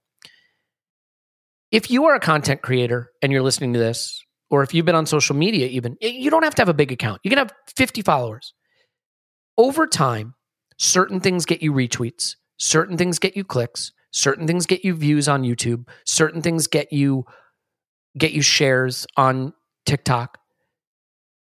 And let's face it, much like the rat to the morphine bottle, you start to learn. Even if I'm not saying it's conscious. People think it's conscious. It can be subconscious. You learn which things get the retweets or the clicks or the views or the shares. And over time, you tend to do the things that's going to give you the dopamine rush of, wow, this video hit 1 million views, or this tweet got 50,000 retweets, or this TikTok video got 100,000 views or whatever it is. And I think the media is sometimes guilty of that too. Because Gary Neville is a very intelligent analyst of the game. I really believe that. I have seen Gary Neville be an exceptional analyst of the game. And I've seen times when Gary Neville really liked Arsenal and spoke well of Arsenal. But we know what brings the clicks. We know that Arsenal are clickbait. We know that there's certain things that are going to get people clicking, watching, sharing, engaging. You know, the whole joke on Twitter, take this ratio. You know who loves ratios? Media organizations. They love a ratio because it means they're being talked about. It means they're being shared. It means they are in the narrative. They are in the conversation. And they're having to try harder and harder to be in that conversation because we have more and more options of what to view. And I will say this. One of the things I try really hard to do when I come on this podcast is really make sure I'm saying things I believe. Maybe they're hot takey, maybe they're not. But I just want to make sure I really believe them. That I'm not saying them to get a rise, that I'm not saying them to get a click. So if you ever find me saying something like, that's outrageous, I'll promise you this. I am saying it because I believe it. And it may be dumb and it may be wrong, but it is really what I believe. And I do think that there are people out there, and Neville may be falling into that now, who have started to get the hit from the morphine bottle of the Arsenal clicks. And they kind of know what's going to get the engagement. And even if it's subconscious, they're going for it. Yeah, Clive? Yeah, Arsenal sells, right? Arsenal sells. I watch good content creators, and when they put Arsenal in the title, crikey, their views go through the roof. They really do. And they don't want to admit it on Sky, but we sell. The drama around the club, the engagement around the club is massive compared to what we have achieved in recent years. It's absolutely massive, and everyone knows it. And we just got to hold our ground, right, and focus on ourselves, not focus on everybody else. I totally agree with you, Elliot. I think it's a really good point. I'm sure people know it, but it's the truth. Arsenal sells. As soon as you mention them, things start to move for you, and that's what's happening right now. Gary Neville's moving into that, and I like Gary Neville. I do. I don't mind. I like some of the things he said. I find it really interesting. But he's starting to move into that level of content creation, which is not analysis, but more acting. And I don't want to be, that's not what it's about for me. He's better than that. He hasn't got to be an actor. He can just be better than that. And I think he's really taken a downward step, in my opinion. Can I say something about Neville? Please. Quickly. Yep. Mm-hmm. Neville respects managers who are senior, who are experienced. The Ferguson thing, one of the reasons he was picked by Ferguson game in, game out, year in, year out, was not because he was a great player, but because he was an obedient serf. He's very much kowtowing to the experienced, knowledgeable, know-all manager. He defended every manager, including Jose Mourinho, despite the fact we all realized he was a spent force and didn't have it anymore. Even today, Gary Neville talks about him, but we got Jose Mourinho, a proven winner. But like, he just can't differentiate between experience. He never calls for a manager to be fired. Or put it another way, he always defends a manager who's under attack. From even from the Wenger days, he would defend Arsene right to the end, right? Now, Arsenal, I thought he always had it in for... He has this thing about experienced manager. Ole was a friend of his, but also experienced. Louis van Gaal, he defended. He's defended every manager at every club as long as they're senior. The problem for him is Arteta is younger than him. He knows him. He looks like a kid to him. And Neville has a thing about respect for his seniors. And it's just, some people are wired that way. And Neville tried to be a coach at a young age, and it went spectacularly badly for him. And maybe there's some jealousy there. Let's move on from that, though, because honestly, that's the circus around the club. That will always exist. You know what? I'd rather they're talking about us because it means we're relevant. So let's move on from that for a minute. I think a final point I want to talk about, though, is just where we are as a squad. And can you guys just humor me for a second? I'm going to give an argument that I'm not saying I'm sure of, but one that I think is fair. If you were doing an exit interview for this season, one of the ways you do an exit interview, one of the ways you do a performance review, is you say, here were your goals. Here's how you tried to achieve them. How do you think that worked out for you, right? Now, in terms of our goals was to get back in the Europa League, and we have, right? That realistically, that was it. But let me just say this. I look at how we built this squad and I say, we spent a lot of money last summer. We knew that Kieran Tierney's fitness was an issue, so we prioritized getting someone in who could play behind him. How'd that work out for you? Well, we didn't totally trust the guy we bought, and we wound up using other options that cost us points. Well, we knew that center back was a priority. How'd that work out for you? Pretty good. We got a center back. He was good. It worked. Great, no problem. We prioritized right back. How'd that work out for you? To be fair, brilliantly. He was kind of a crock. We didn't expect that. Fine. Goalkeeper. I think there's an interesting debate to be had here. We felt we needed someone to upgrade on Leno. What was the upgrade we needed on Leno? Not shot stopping. That was never the issue. We needed ball playing from the back. We wanted to be a team that could play back to front. So we added Ben White because he can do it and Tomiyasu can do it. And we added Ramsdale. And Clive, I just want to ask you this. Aaron Ramsdale started the season in spectacular form as a shot stopper, but also showing us a range of passing that Bernd Leno never had. Since January, kind of quietly, I think Aaron Ramsdale's form has at least been open to question. And it was a big expenditure on a position we felt we had to upgrade with a perfectly usable guy behind him. And what's interesting to me is forget the shot stopping. Some of that sort of confident, bantering, bravado that he had went away a little bit. We saw that last night with the cross that goes through his hands and the ball he kicks off Almiron almost into his own net. But it's really, he is now in the top 6 or 7 in launch percentage in the league. He has opted to start going long more. And I'm not here saying Ramsdale was a mistake. Haha. All I'm saying is the Ramsdale season ending as more of a bit of a 50-50 season in your eyes in terms of post-January? Because for me, I think next season we go into the season with Ramsdale needing to see a return to some of the good passing range we saw at the beginning of the season and that confidence and bravado. I don't think we can just go, we've got our star goalkeeper for the future, check in the box. I think some questions have maybe emerged in that particular area. And I'm wondering if you think that's an overreaction. Well, you're not going to stop, right? Because you've decided that he's the guy. He said it last night. No. And well, last night I do think. Look, he went long a lot. Yeah, but I explained that to you why, and I bet he's got a lot longer since Thomas Partey's come out of the team. I bet he's got a lot longer since we've lost our rhythm and lost a bit of confidence, right? So let me ask you point blank: do you think he's been great since January? Or is it I told you I don't. I went to Liverpool game and I thought he was at fault for both the goals. Strangely, I think he got injured in that game. He then went to international break and did not play for England. He would have been England's number 1 goalkeeper if he had not been injured at the international break. That's where he was. And that was, I think, was that April? Late March, early April, that period was. And I think he's been a little bit indifferent since then. He looks a little bit skittish around the edges, but he's one of the successes of the season for me. He's like Bukayo Saka. He's on the Young Player of the Year list. And if you look at there wasn't so long ago people saying he was the signing of the season. None of us knew he could kick the ball like this when we signed him. None of us did. So we're saying like distribution was a big thing. We didn't know this when he signed. So let's not pretend we did. But we presume that's what we were looking for. No, right? we didn't. No, none of us said it. Not one of us said it when he signed. I did not, and so basically he's brought a whole new identity. And we mustn't do. We mustn't strip the good from the season. We all said we're a young team. There's going to be bumps in the road. And I suppose, Elliot, you'll just outline this is a bump in the road, to be fair to you, right? This is a bump in the road for I'm not saying it's terrible. For one player. And I'm naturally going into defensive mode, right? Because you are. Because I feel he's a massively positive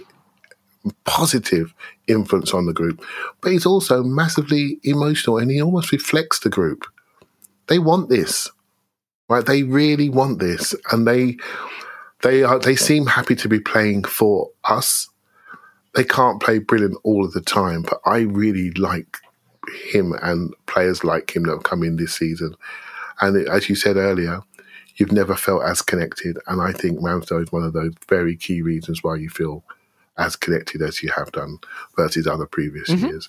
I agree. But we have many faceless players that don't talk, don't connect, don't appreciate. I went to an away game. I never go to away games. I went to one this year. You know why? Because I like this team. I like them, and I want to go to more. You know, and one of the best. I tell you now, one of the best bit of feedback I've ever had about the podcast was at West Ham, and a guy came up to us and just sort of said, "You guys, you know, you do analyse, but you never jump fully away from supporting the team." And I thought, you know what? I quite like that. Do you know what I mean? Because we do criticise, but everyone knows that we're true fans. We're not saying it for effect, right? So that was a huge thing. And one of the reasons why I'm so can't wait to go on Sunday is I like the group. I like the group, and he's part of that, right? And I've been many teams we can talk about in the past, Elliot. That, mate, we watch them, we support the badge, but I don't always like the players. You know, I've been quite negative in previous years about this. That's not the case today, despite the imperfections, despite the gaps we know that are there. I'll give him a big up, shall we say, because he wasn't meant to be here so quickly, and he's really done well this season. It is interesting. We were in the low 50% launch percentage from goal kicks with Leno last season, and Ramsdale's at 74% this season. Yep. I think it's interesting. And, you know, I don't have the ability to dive into it to understand why or when it happened or if it was an instruction or if it had to do with injuries. But it's one to keep an eye out for. But we play out from the back in open play. That's the breakdown. That's true. That's true. Like he passed launched 40% from passes. Mm-hmm. Yeah. And the one thing that Tim did call early on, in terms of his distribution, was maybe part of the reason we got Ramsdale is because Leno can't kick long. I mean, he can't. So this gave us all sorts of options in all sorts of games. Remember those times he pinged it to Martinelli on the wing? Like he pings it to Saka a lot. Saka does okay. We're there for the knockdowns. You might think, oh, well, Saka isn't 6'2", but actually if you get the players around him, it's a tactic. What we're really missing at the moment is having Tomiyasu up on the right wing for those kickouts to win those headers. It does allow us to mix things up. So I agree with you. Ramsdale's been off for the run-in. He hasn't been at his levels. I don't have an issue in his ability to mix it. Like Ramsdale talks about in an interview that he's been told he can mix it up. He can pick when to go short, when to go long. It's kind of his call. And he does mix it up. When it's there to be had and he's feeling good and they're feeling good, he goes shorter. And when it's not working, he goes longer. Is he getting it right at the moment? And is he in form? He's probably a little off at the moment. But yeah, I think he gives us way more options. I'll just give you a comparison. So Ramsdale's at 73% launch from goal kicks. Alisson for Liverpool, 45% this season, 32% the season before, 39% the season before. So they're and I'm only bringing that up because Clive had asked in the chat. But to be clear, I'm not saying Aaron Ramsdale failure. That's not the message here. I'm saying that's one where I think he needs to get back to a little bit of where he was at the start of the season. And maybe, just maybe, there's been a little dip. It's been a psychologically grueling season. Players have been missing. I don't want to get bogged down on Aaron Ramsdale. Yeah. I think what your point on that, not Ramsdale so much, I think this is what I'm trying to go through today, right? Is looking at the players and say, okay, which one of you are just worn out 23-year-old, there's a little bit mentally frazzled that could okay, maybe he's one of those. There's a couple others out there that just look a little bit bereft at the moment. And which one of these guys are just not going to improve, that we have seen this story before, that are forcing us to play a certain way that we can't change and we can't create exits, for example. We haven't got the midfield travellers, for example. We haven't got agility. We haven't got the right level of physicality and competitiveness. Potentially, we haven't got any height in the top part of the pitch. We lost, I don't know how many, 13 out of 17 aerial duels yesterday. These are the things that I'm looking at and saying, okay, this is part of the lessons learned. If we can start to fix these things, then when people then cotton on to how we want to play, we can answer it. And because I couldn't see an answer on the pitch yesterday as it went to Bukayo Saka. I couldn't see an answer. And we can't be that reliant on individuals to have hot moments. And so there are messages being sent by this team, there are messages being sent by the others, which are talent limiting, ceiling limiting messages. And it's the club's job now to add a new ceiling, differing ways of playing. So we can't be kicked off the pitch like we were at Palace. Not saying we were kicked last night, but you know what I mean by that. Pressed off the pitch. Yeah. So we have the ability, ingenuity to get away. We have the agility. We have the speed in wide areas, and we have the size where we need it in offensive spaces to really make people think differently about Arsenal Football Club. And when we have that, we'll go to the next level until we get found out again, and then we'll have to evolve again. But right now, evolution has stopped, right? And we just have to wait till the summer. Look, when you wind up with a goalkeeper who is 38th in the Premier League of all goalkeepers who played in post-shot expected goal percentage, and you have the launch percentages, we said, like, we all had eyes. He was brilliant. He was one of the high points of our season at a point. I'm just saying I think that there's something there that we might think about as we head into next season without wanting to raise alarm bells. Now, at the other end of the pitch, Paul, in this exit interview we're conducting, this is where the inquiry has to happen. Because if we say you targeted center back, you targeted right back, you targeted a backup left back, and you targeted a goalkeeper, and for the most part, all of that worked out fine, except for the backup left back. You targeted a midfielder to boost that group. He wound up being someone you didn't trust when it came down to it. You targeted a creative player. That worked brilliantly. I love Odegaard. I don't care what his shortcomings are. I think he's brilliant. But we are finishing the season really without a striker, without a genuine striker of the kind of quality. I mean, I'll put it this way. I've been following Arsenal since the early 2000s, and I cannot think of any period at any time that I followed Arsenal that we went half a season with striker options that are as limited, really attacking options that are as limited as what we have right now. And so do you look at that?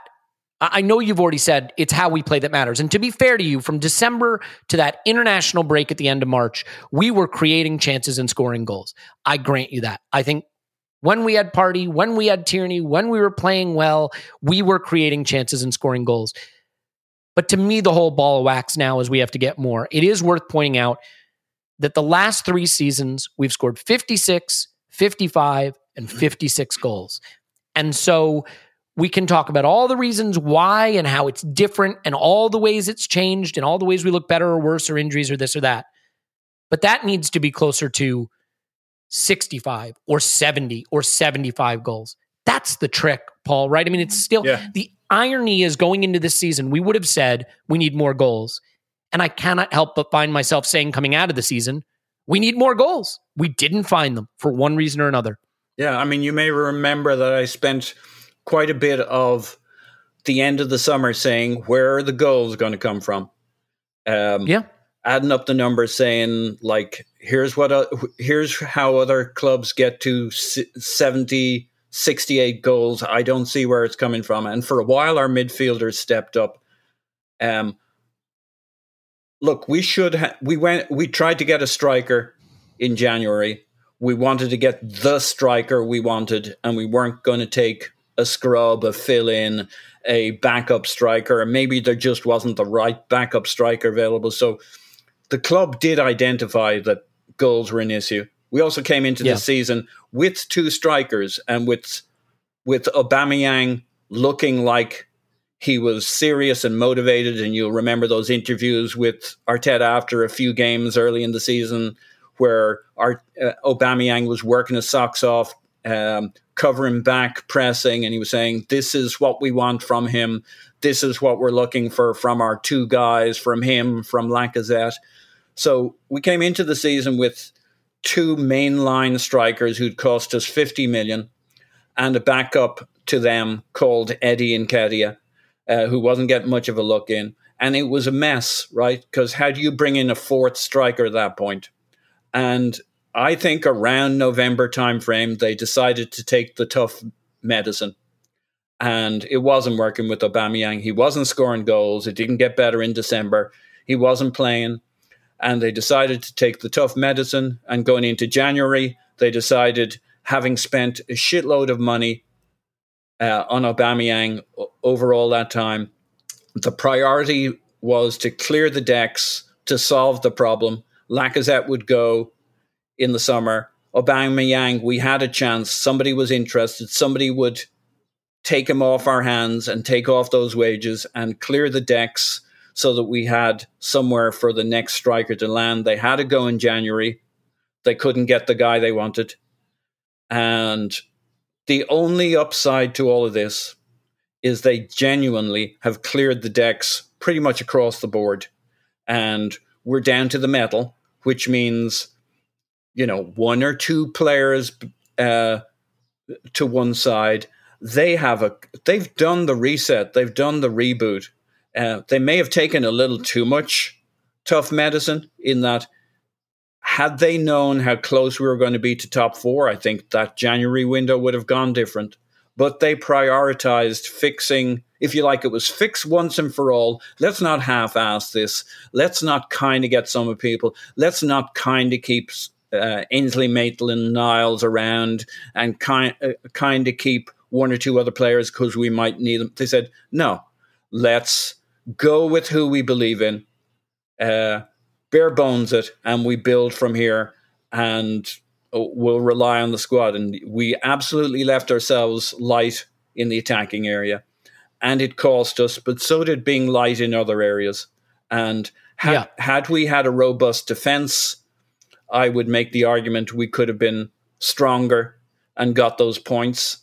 As much as the attacking area, we trusted in the way we were playing, and I would have loved a much better striker, but I don't see how that would have happened in the summer transfer window. Given the backlog of players, we just, there was work we needed to do, stuff we needed to work through. Did they get it right? In hindsight, they needed to get a striker in January, and they needed to get a midfielder in January, and they needed to get a defender in January. Yeah. I think it's interesting because I look back at our predictions, and we'll do a thing like we always do at the end of the season, what we got right, what we got wrong. And there's always plenty of the latter, some of the former. But I predicted us to be 6th on 61 points. We've outperformed that. And whether you think you have to look in the context of how the season shook out to decide whether that's great or not, here's what I think is interesting, though. The reason I predicted that is I had us scoring 57 goals and conceding 45. We are currently on 56 goals. So if we get one against Everton, we'll be bang on. And we've already conceded 47, 2 more than I had. And it is interesting to me because I find myself pulled from pillar to post intellectually, trying to contextualize, Clive, the fact that I genuinely feel good about this season, despite how I'm feeling right now down in the dumps. And I feel connected, and I feel engaged, and I feel supportive of this group that's so likable and so easy to root for. But at its core, at a fundamental level, I see a team that sort of did the things that I kind of thought it would do, which is struggle for goals in the crunch moments and, concede. By the way, we didn't concede a huge amount of goals, but a middling amount. We just turned that into one position better than I thought we would turn it into. And that counts. That matters. That's the most important thing. But I'm curious how you balance those. And I want to make this the last point. Simply, for a person who's struggling, and every Arsenal fan has to be, I don't care if you're the most positive or most negative, surely you connect to the chants and the songs and the young players and the positivity and the warmth around the club right now. I certainly do. I do. And you probably, in the back of your mind, have some doubts and some concerns about the way this season shook out. And I'm wondering how you reconcile what is clearly a project that has warmth and positivity around it with the raw numbers of what we produce that suggest a lot of the same warts are on this team that were on this team. Yeah, that's a fair way to phrase it. Yeah, so we are a streaky team, right? So we win in bunches and we lose in bunches, and that's due to our age, really, and our emotional maturity, shall we say. I think that's one thing that's happened. I think the way we've played and how we played, and particularly from our build-up, the two-footiness of our right back, Ben White's ball playing and speed, and Gabriel's speed and defending, and Kieran Tierney just being the stabiliser on the other side. when we got those guys together with Thomas Partey in the middle, and we had our 6'8" and our 8'10" either side of midfield and stretching the pitch, and we used Lacazette for a long period and Eddie towards the end. We can all sort of see this, a little bit of rotation with Smith Rowe and Nuno, for example, and Cedric coming in and Sambi coming in. We can see, oh, this is interesting. Is this something called a foundation? Oh, this looks like something we can build upon. We can get a 2-footed right back cover, right? Who's maybe a bit more attacking and creative. And then Tomiyasu can sit every now and again, so he doesn't have to burst his calves playing every minute of every game, right? We can bring back potentially a William Saliba as a ball playing centre back and play left hand, right side if he ever plays for Arsenal. Could be confirmed, right? Nuno will get more experience, so he becomes more experienced and his trust level will grow. He's played a number of games this season, more than people realise. Sambi, maybe don't throw Sambi in with Smith Rowe and Odegaard for the one time he does play. Throw him in with someone like Xhaka who can look after him a little bit and we can see his ability. Maybe start him as an 8 rather than a 6 until he gets more robust in the league. We do need to add a carrier in midfield. We do need maybe a two-way player in midfield. We certainly need a more established striker up front, and we certainly need somebody with presence to make people step back, right? And when we have these things and we don't have to run these kids into the ground, they can rotate and come in and be really, really fresh. In a 5-sub game next season, they can come off the bench and really devastate teams on occasion, rather than be everything to us. I mean, Liverpool would not try to win the league with Harvey Elliott, would they? They just wouldn't. I'd like to see it. Yeah, but they're trying to push him in when they want to, and Curtis Jones, they rotate them in when they want to. We're playing our 20 our youngsters, and they've got the shirt numbers, right? So we're in a different phase in our development. But I think you can't fool people. They can see there's something there, but it's just incomplete. And if you want to blame, you can say, well, we should have this player and that player, and this player would have made it. We'd have got the points we needed to just not be embarrassed by Spurs in the last day. And that's people's right, absolutely people's right. But I can't change that. I'd rather look at where we are today, hopefully try to highlight the lessons learned, and hopefully we see those players come in and see how we're going to play and mesh next season. If we get that right, it's going to be interesting again. But Elliot, I will say, there is a level of pain that goes with this. And if we get it wrong, people will have less patience. That's just natural, right? They've been hurt once and you have less patience to be hurt again, right? So it's important we keep building. That's the most important message for me today. Yeah, that's well said. And I do think sometimes we're unfair to each other as fans, that we're not gracious enough to accept that this means a lot and it's emotional. And it's meant to be a diversion from our real lives, which can be really hard, and especially over the last few years have been extremely hard. And so we pour emotion into sport and into football and in Arsenal that we can't pour into our everyday life. We can't get lifted as high by our everyday life, and we can't allow ourselves to be as angry and low and upset in our everyday life. And football gives us some of that. And I'm sorry, I am not going to berate a fan who's devastated today and maybe lashing out a little bit. Nor am I going to berate a fan who says, you know what, I still want to love this project and say that I love Arteta because if I don't have that, what do I have? So it is always the case that we should be gracious to each other, that we should be charitable to each other and accept that everybody, and Clive says this better than I will, but that everybody's on a different journey. I do tend to react to setbacks and upset with some emotion and some fire in my belly. That is my initial reaction. And then that sort of eases into a little more objectivity and thoughtful introspection about why things are happening. But if you're sitting here today raging and screaming Arteta out and get rid of all these bums, like, I think you'll get over that, but I totally understand being in that place right now. The fact of the matter is, and when I say the fact of the matter is, it's usually not a fact. That's just a little hint about following what I say. But like, I love Bukayo Saka. He is a superstar. Emil Smith-Rowe and Martinelli are young players who probably will be elite. They're not there yet. We literally don't have a striker this summer. Both of our strikers are leaving. We don't have one. We have Thomas Partey. We have a 30-plus-year-old Granit Xhaka. We're probably losing El Neni. Sambi wasn't trusted. Tierney doesn't play a lot. Nuno clearly not super trusted. We're already looking at a left back. And our right back showed some injury problems this season. So as much as I see progress, if you prefer to see the holes, the work still to be done, that's there for you too. But you know what? It reveals itself a game at a time, a signing at a time. And we can go on the journey incrementally. We don't have to sum it all up after every hardship or every success. Because a couple weeks ago, we wanted to re-sign El Neni to 10-year contracts and Nketiah to 10-year contracts. And today we want everyone sad, right? And that you're going to get pulled pillar to post if you do that. I'm going to see what the club does. I'm going to take a breath and see how we handle it. And you know what? I'm going to love being there on Sunday to sing songs, to celebrate the players who gave me, I think, a better season than maybe I've had recently, even through its disappointment.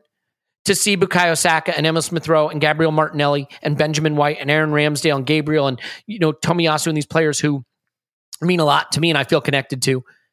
And to thank them for giving me a good season, even if it is a disappointing season. I can't wait to do that and be with friends and be with you, Clive, and you, Paul, and Tim, and Andrew, and James on Saturday at an event that's still going to be absolutely brilliant.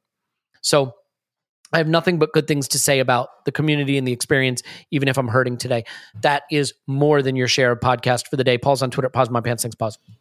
Woohoo! Clive's on Twitter at Clive PFC. Thanks, Clive. Thank you very much. You know what? Football is a crazy, crazy thing. And the last point I want to leave you with is that when we get a jammy late penalty to beat Everton and check our phones and discover that Timu Pukki has scored a winner at Norwich, we're all going to feel a lot better about this sport, aren't we? So let's just keep hope alive, even that one last little scintilla of hope that we need to get through the final day. I'm hitting the airport. I'm getting on a plane, coming to see Arsenal. I love you. Thanks so much, everybody. We love you. And we'll talk to you after Arsenal 10, Everton 0.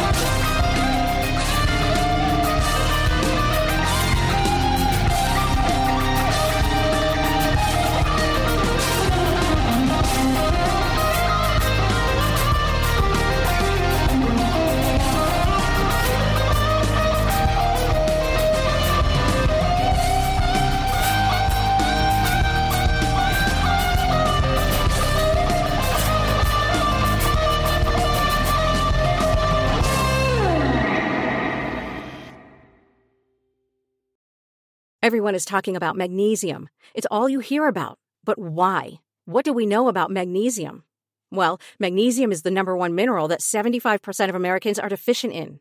If you are a woman over 35, magnesium will help you rediscover balance, energy, and vitality. Magnesium supports more than 300 enzymatic reactions in your body, including those involved in hormonal balance. From functional medicine doctors to mental well-being and female hormone experts, we all know that magnesium is the one mineral to improve all aspects of well-being and health. But which one? Magnesium Breakthrough from Bioptimizers, the trusted choice recommended by leading experts with 7 best-absorbed forms of magnesium to ensure your body receives the support it needs for overall well-being. Go to bioptimizers.com/balance today and use code BALANCE10 for 10% off. Support your journey to wellness at bioptimizers.com/balance. Magnesium Breakthrough from Bioptimizers, your foundation to optimal health and vitality.